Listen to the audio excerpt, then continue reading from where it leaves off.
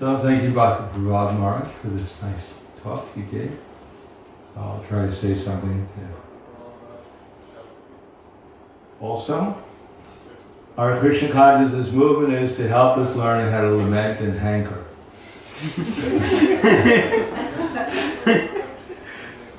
Because in the material world we don't know how to lament and hanker. Although we're trying hard to do those two things, we have to learn the art. We have to learn of hankering for Krishna and lamenting the fact that we don't have him. That's the actual art. And this is the teachings of Lord Chaitanya Mahaprabhu, that if we're in this constant state of hankering and lamentation over Krishna, then we'll remember Krishna. And if we remember Krishna, then our lives are successful.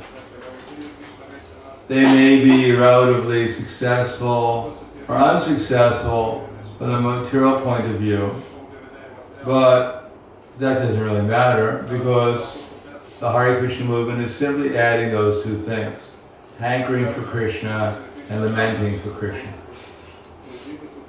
Chaitanya Mahaprabhu's life, for instance, was not something that most people would think is extraordinary. At least the fact that he grew up in a Brahmin family, they were relatively, seemingly poor.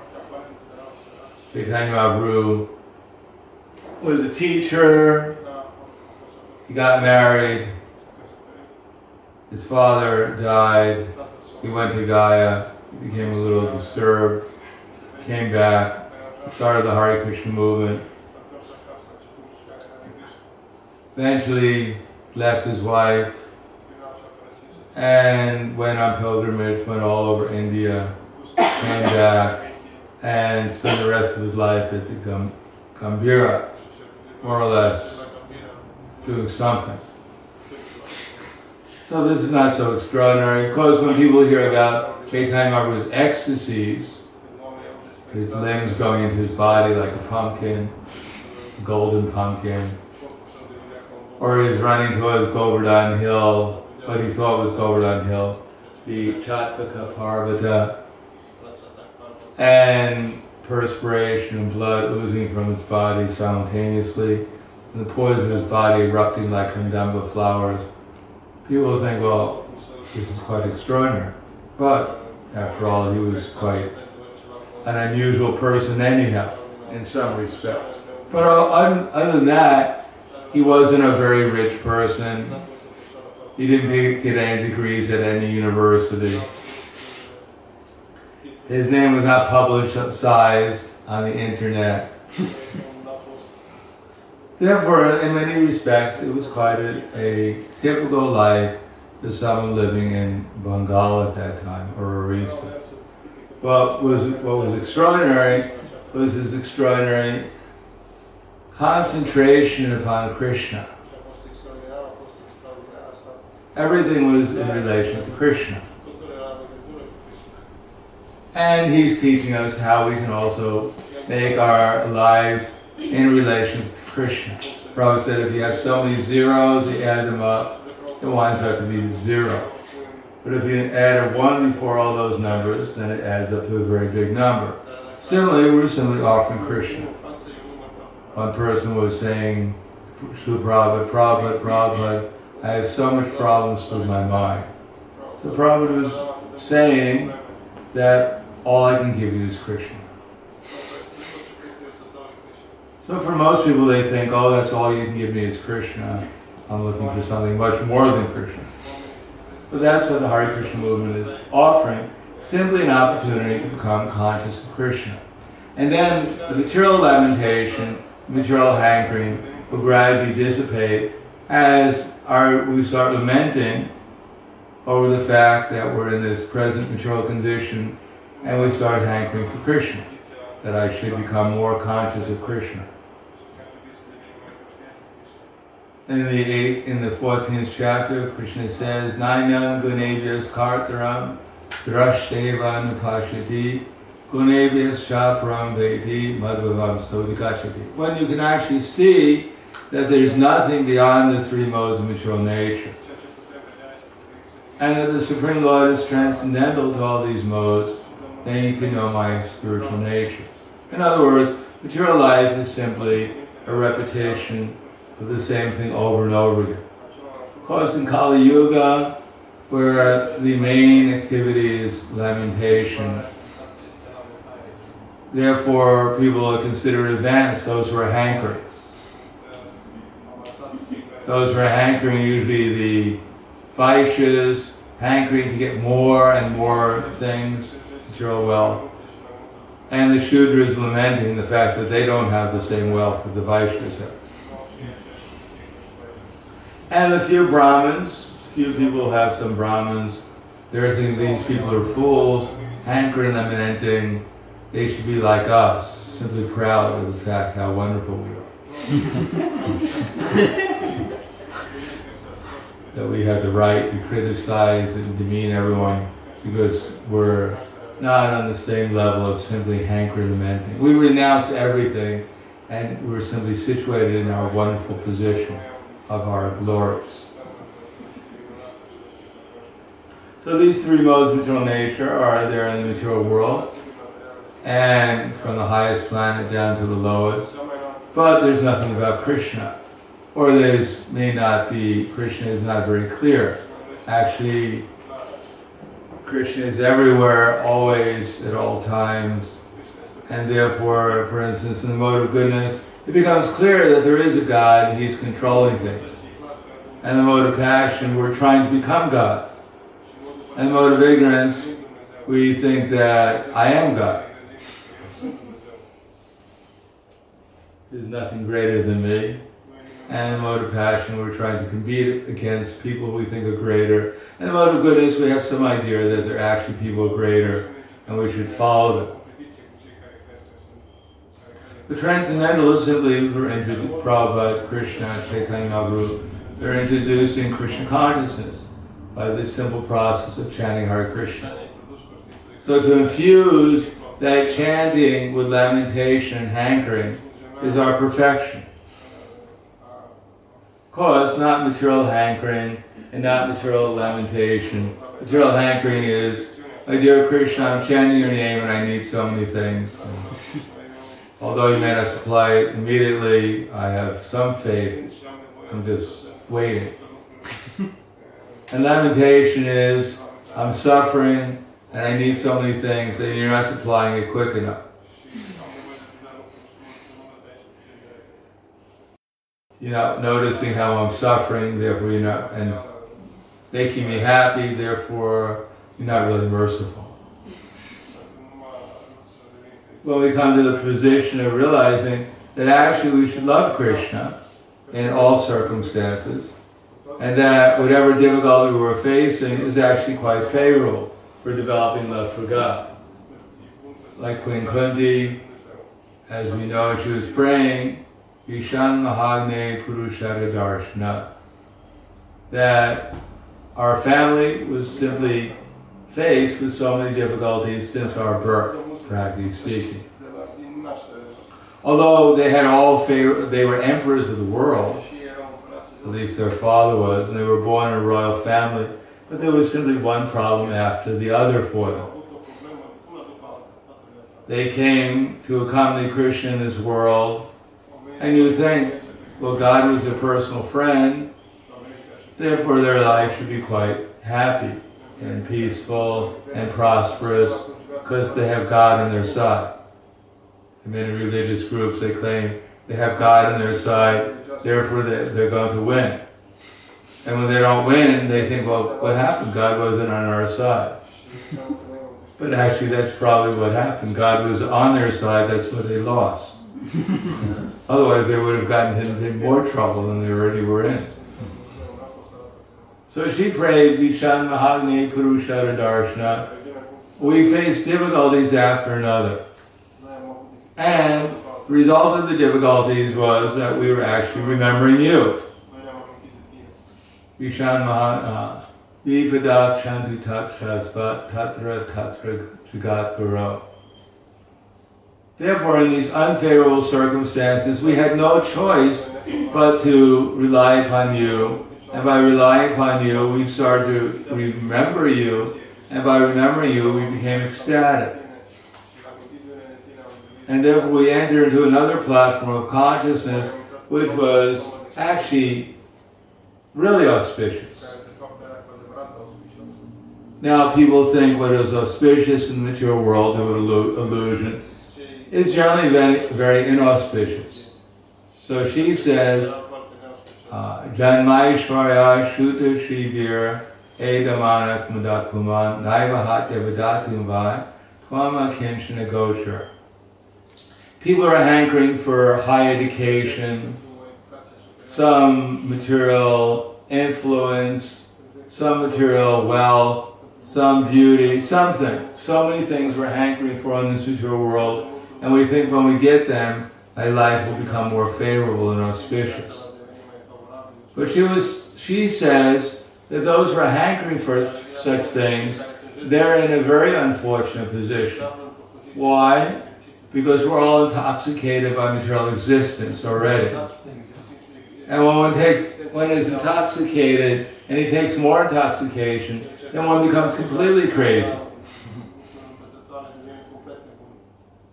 Having a fever, it is good to reduce the fever. Not that I have a fever and my neighbor has a larger fever and I become envious. Why is his fever so strong and mine so weak? I should also have a strong fever like he has.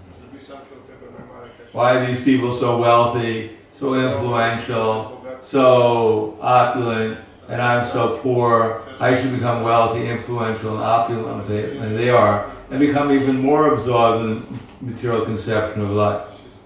So this is like having a fever and praying, hankering, how can I increase my fever?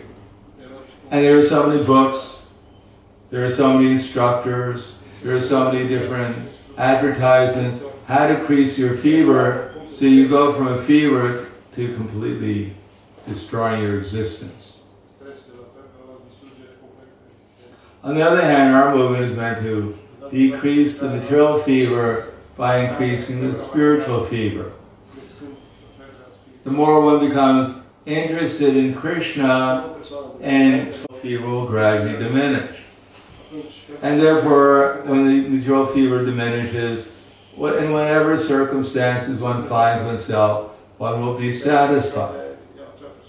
It's not that one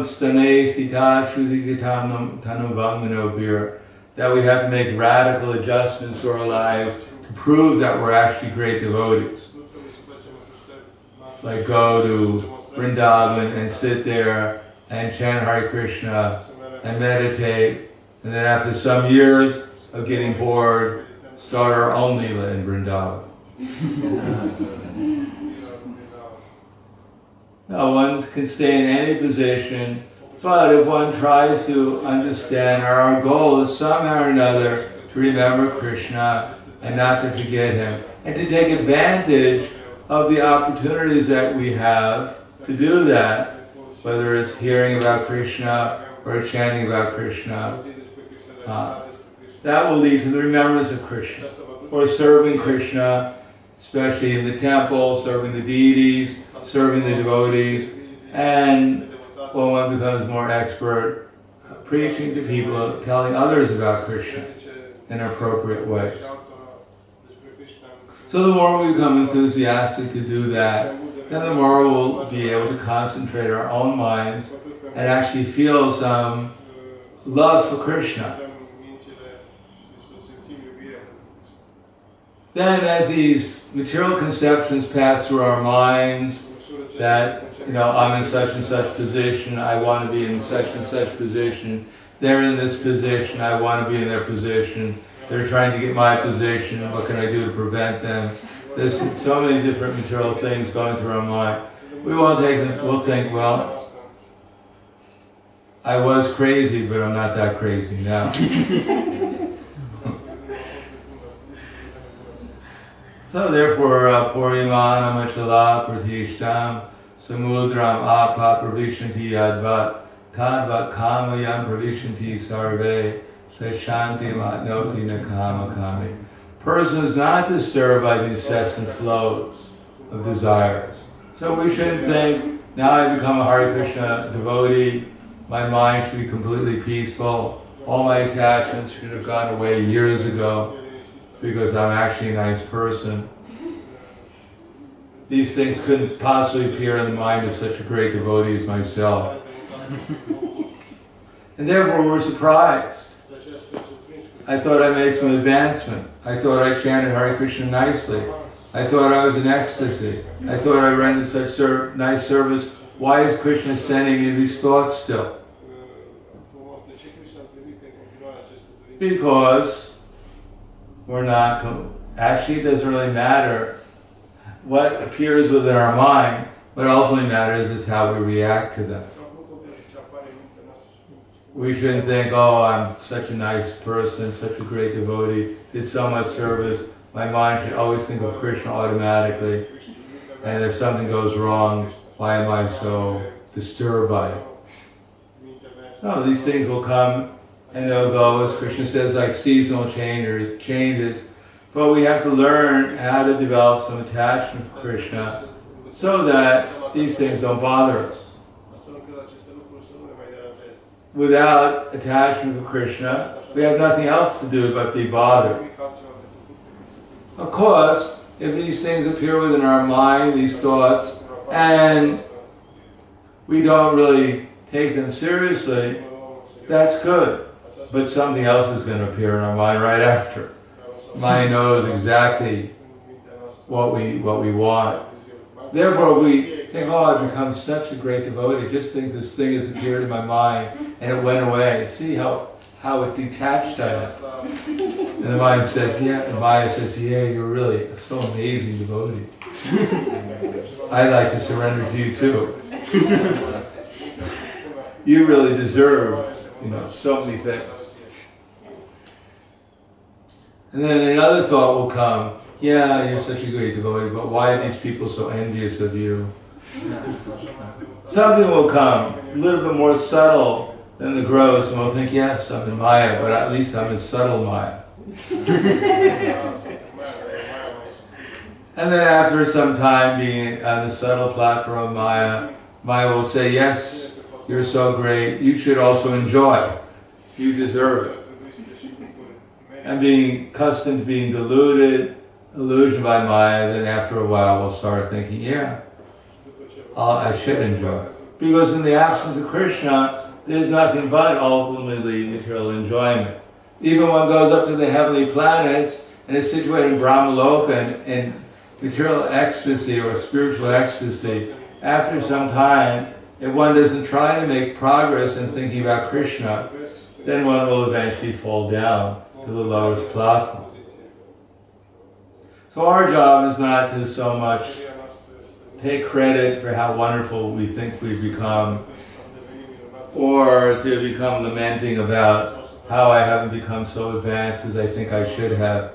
Our job is simply to try to remember Krishna, to focus the mind again on Krishna, and when we get distracted because of our conditioned nature, then put it back on Krishna again. So these books, the program, is simply to help us so that we can constantly withdraw the mind back on Krishna, so that as we become more conscious of Krishna, gradually become purified and not become stagnated on a certain level, thinking now I've achieved the goal I've wanted for this life and I don't really need to go any further. Krishna has freed me from distress. He's given me a nice material life, and maybe next life we can go on from there. Or my curiosity has been solved. I know how to manipulate the world and everyone out in it. I become more or less the mystic yogi that I always wanted to be. So let's try out a few mystic powers here and there. And next life we'll come back again and see where we go from there. So material nature is always ready to distract us, but if we're aware of the great devotees and how they've gone through similar progressions that we're going through, and not get distracted, try to reach the actual goal of going back to the spiritual world, going back to Krishna in this lifetime. Now the spiritual world is far away, we don't, this idea of going. not a good idea to hold our breath until the next Vaikuntha airplane comes by. No, we can become Krishna conscious right now just by chanting Hare Krishna. And we'll become more Krishna conscious when we chant Hare Krishna and we actually mean, dear Lord Krishna, dear Srimati Radharani, please engage me in your loving service. So the more we engage in Krishna's loving service, whether it be coming to the temple, chanting Hare Krishna, chanting our beads, wherever we're doing in Krishna consciousness, then we're having this opportunity to remember Krishna. And as we become purified, the taste will increase, and therefore, and the material desires that appear in our consciousness will become less attractive, less distractive, and gradually we'll make progress if we simply keep on trying day after day to engage ourselves in the sadhana bhakti that has been given to us by Srila Prabhupada and our acharyas, and then gradually we'll make progress. And then remembrance of Krishna will become more often than forgetting Krishna. We'll become less and less distracted, and then everything will become clearer and clearer. And Prabhupada said, especially in the second level of devotional service, then Krishna consciousness becomes progressively more encouraging and enlightening. So we want to come to that platform so that devotional service becomes spontaneous, rather than one day we're thinking, oh, it's so wonderful, Krishna consciousness, and the next day we're thinking, how do I ever get into this movement? One day we think, these are great devotees, and the next day we think, are they really devotees? So that's called the mental platform, but if we simply stick to this process, use our intelligence, then gradually these things will disappear, and then one day we'll think, what was all that Maya was in? No, it's all right. I don't have to know. Like Markandeya Rishi, practically a perfected devotee, sitting there in the ashram, Lord Vishnu himself is visiting him. And at the end of the conversation, Markandeya's ecstasy, he simply had one thought. What is Krishna's Maya really like? And therefore Krishna said, all right, you want to know what my Maya is like? And then the end of the creation came immediately. The rains came for 100 years. He became inundated in the delusion for millions of years, sinking in the flood. Timangala fishes and sharks trying to eat him. Not suffering from the cold and the hunger. And then after a while, he saw Krishna lying on a banyan leaf, sucking his toe, because Krishna wanted to find out during this break in his pastime what the nectar of his lotus feet are like. And then Krishna inhales and he finds himself in the ashram again, thinking, why did I ever think about trying to figure out what Krishna's Maya is like? And then Krishna breathed him out again. He's back in the delusion. He said, this is too much. Save me. And then the whole thing went away. Never again did Markandeya Rishi want to find out. His curiosity, what this Maya is actually like, was ended. So we're only here because of our curiosity. What is Maya like? All right, now I have this Maya. What about this Maya? So we have to become curious. What is Krishna like? So the more we develop that hankering and curiosity for Krishna, and lamenting that I have this hankering and curiosity about Maya, the more we'll make progress.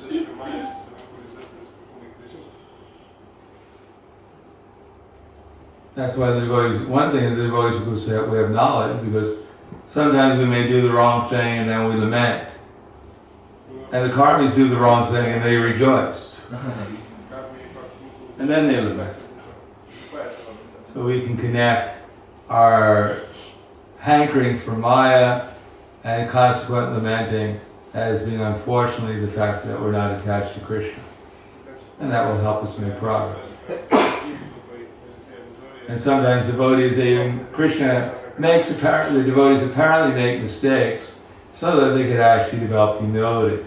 because only from the point of humility we actually develop a tendency upon Krishna. Like Parikshit Maharaj, he seemingly made a mistake by garlanding Stomika Rishi with a dead snake, but actually it served to bring him back to Godhead. His lamentation, his desiring that he could rectify this mistake, actually led him to sit there and listen to the Srimad Bhagavatam from the lips of Shukadeva Goswami for 7 days. So, if one thinks I'm beyond mistakes, that's the biggest mistake. So we should learn from our mistakes, take shelter of Krishna, so that eventually the real mistake of not taking shelter of Krishna will be solved. So I'll stop there. Thank you. Any questions? Yes. May I please ask, you said that we have to learn attachment for Krishna.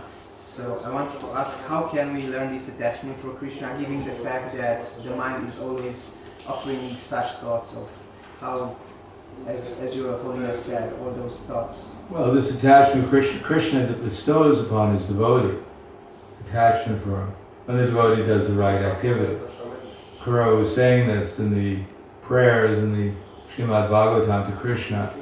After Kura saw Krishna Balaram in the lake, the Kuraga, in the Jamuna, and began offering prayers. One of his prayers is that after one comes to the platform of liberation, then Krishna, by his grace, he bestows attachment to the devotee. So we have to act on the liberated platform. We act in devotional service, and when Krishna sees we're sincere, then he reveals himself, and when Krishna reveals himself, then gradually we develop attachment for him, as much as he reveals himself. So our job is just to act on the liberated platform, which means to try to love Krishna, try to dedicate our activities without material attachment to Krishna, try to make friends with the devotees and cooperate with them in the mission of Lord Chaitanya, and try to help the innocent become Krishna conscious, and try to avoid distraction, especially those who are trying to distract us from Krishna consciousness. So when Krishna sees we're actually interested in these four things, then gradually he reveals himself, and therefore, as he reveals himself, we become more inspired to take seriously these four different activities.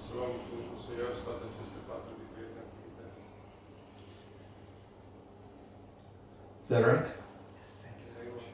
So we ourselves, we just have to watch ourselves, what we think is ourselves, which is actually, we have to watch Krishna engage this body, mind, and our words in his service. We have to agree to Krishna to do that. The more we agree with Krishna, then the more Krishna conscious we'll become. And we see that when our minds are deviating, because we actually work with our minds and intelligence, then the body follows. We see our minds are deviating, then we have to apply our intelligence, coming from the Guru, Sadhana, and Shastra, and the Super Soul, to again bring us back into the path of Krishna consciousness.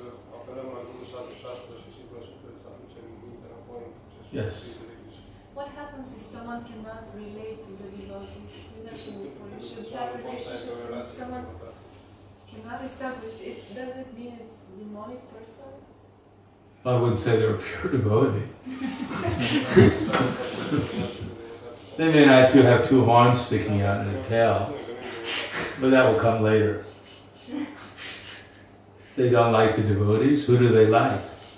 Who do they relate to? Because we're only aspiring to become devotees. So we can't say if they don't like me, they don't like the devotee.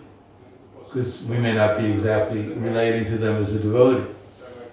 We may not have the full potency that the liberated souls have that may attract even like Murray Gupta. He was attracting even the snakes in the forest and the tigers. He was slapping their cheeks, the tigers, and they were just purring. So we may not be on that level, so therefore people will not be automatically as attracted to us as we think they might or they should be.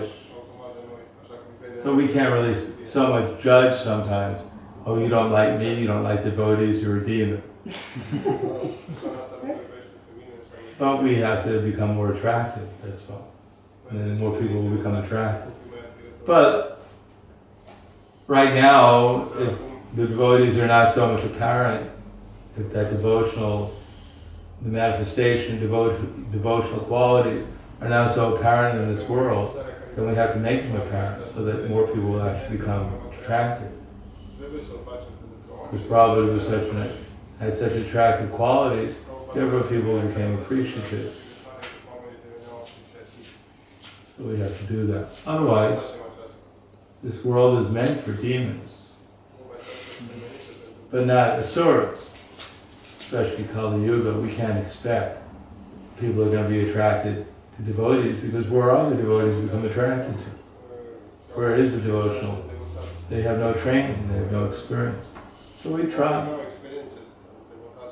And therefore Prabhupada introduced prasadam, chanting, and when people can't do that, eventually you want to establish varnashram, somehow or another, engage them in something progressive.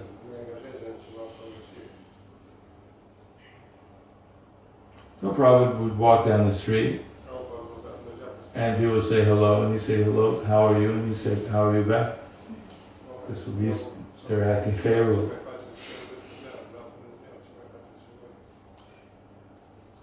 Anything else? Yes. How to deal with the mistakes that you are doing in devotional service? Well, the best thing to do is to correct them. Take shelter of Krishna, take shelter of Krishna's devotees, and pray and see that what the mistake is and what the right thing to do is, and do the right thing. Try to do the right thing. Pray for the strength to Krishna by chanting Hare Krishna, and pray to Krishna for the strength, to do the spiritual strength, to do the right thing.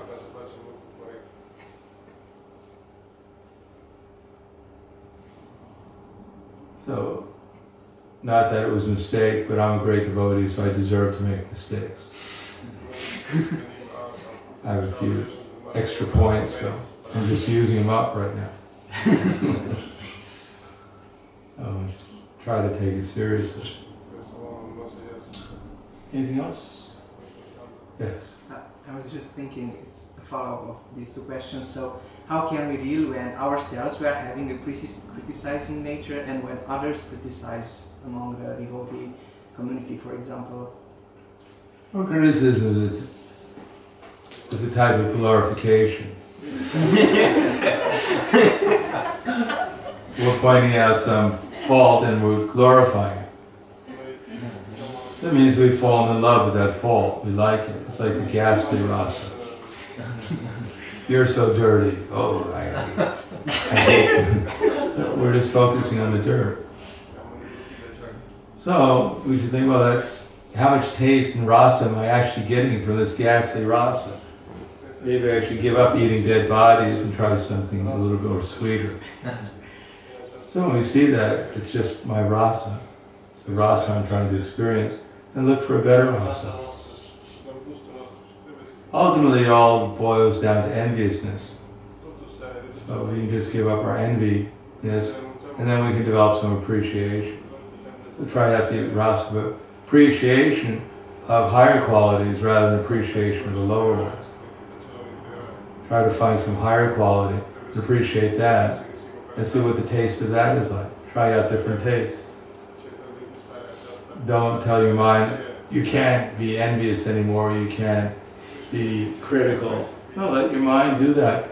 Let's try to relish the taste. You stupid rascal. See what a loving reciprocation you get, how much taste you get. And then the other is, I really appreciate what you're doing. And I really I'm trying to give you some more information how I can become as nice as you are. See what that taste is like in the relationship. Rather than you stupid fool, why don't you become like me? See where you get a more loving experience. So try out the different rasas and see which one you like. The materialists, they have no choice because they don't see any examples of higher rasas. Their leaders are simply bigger animals than they are. So they don't have the experience of higher rasa. But we have the examples in our books, and we have the examples of the devotees. So we have some opportunity to try out higher rasas, and we can try them out and see which one we like better. All right, I'll stop there. Thank you very much. Grantaraj Bhagavad Gita ki jai. Srila Prabhupada ki jai. Gaur Premanande.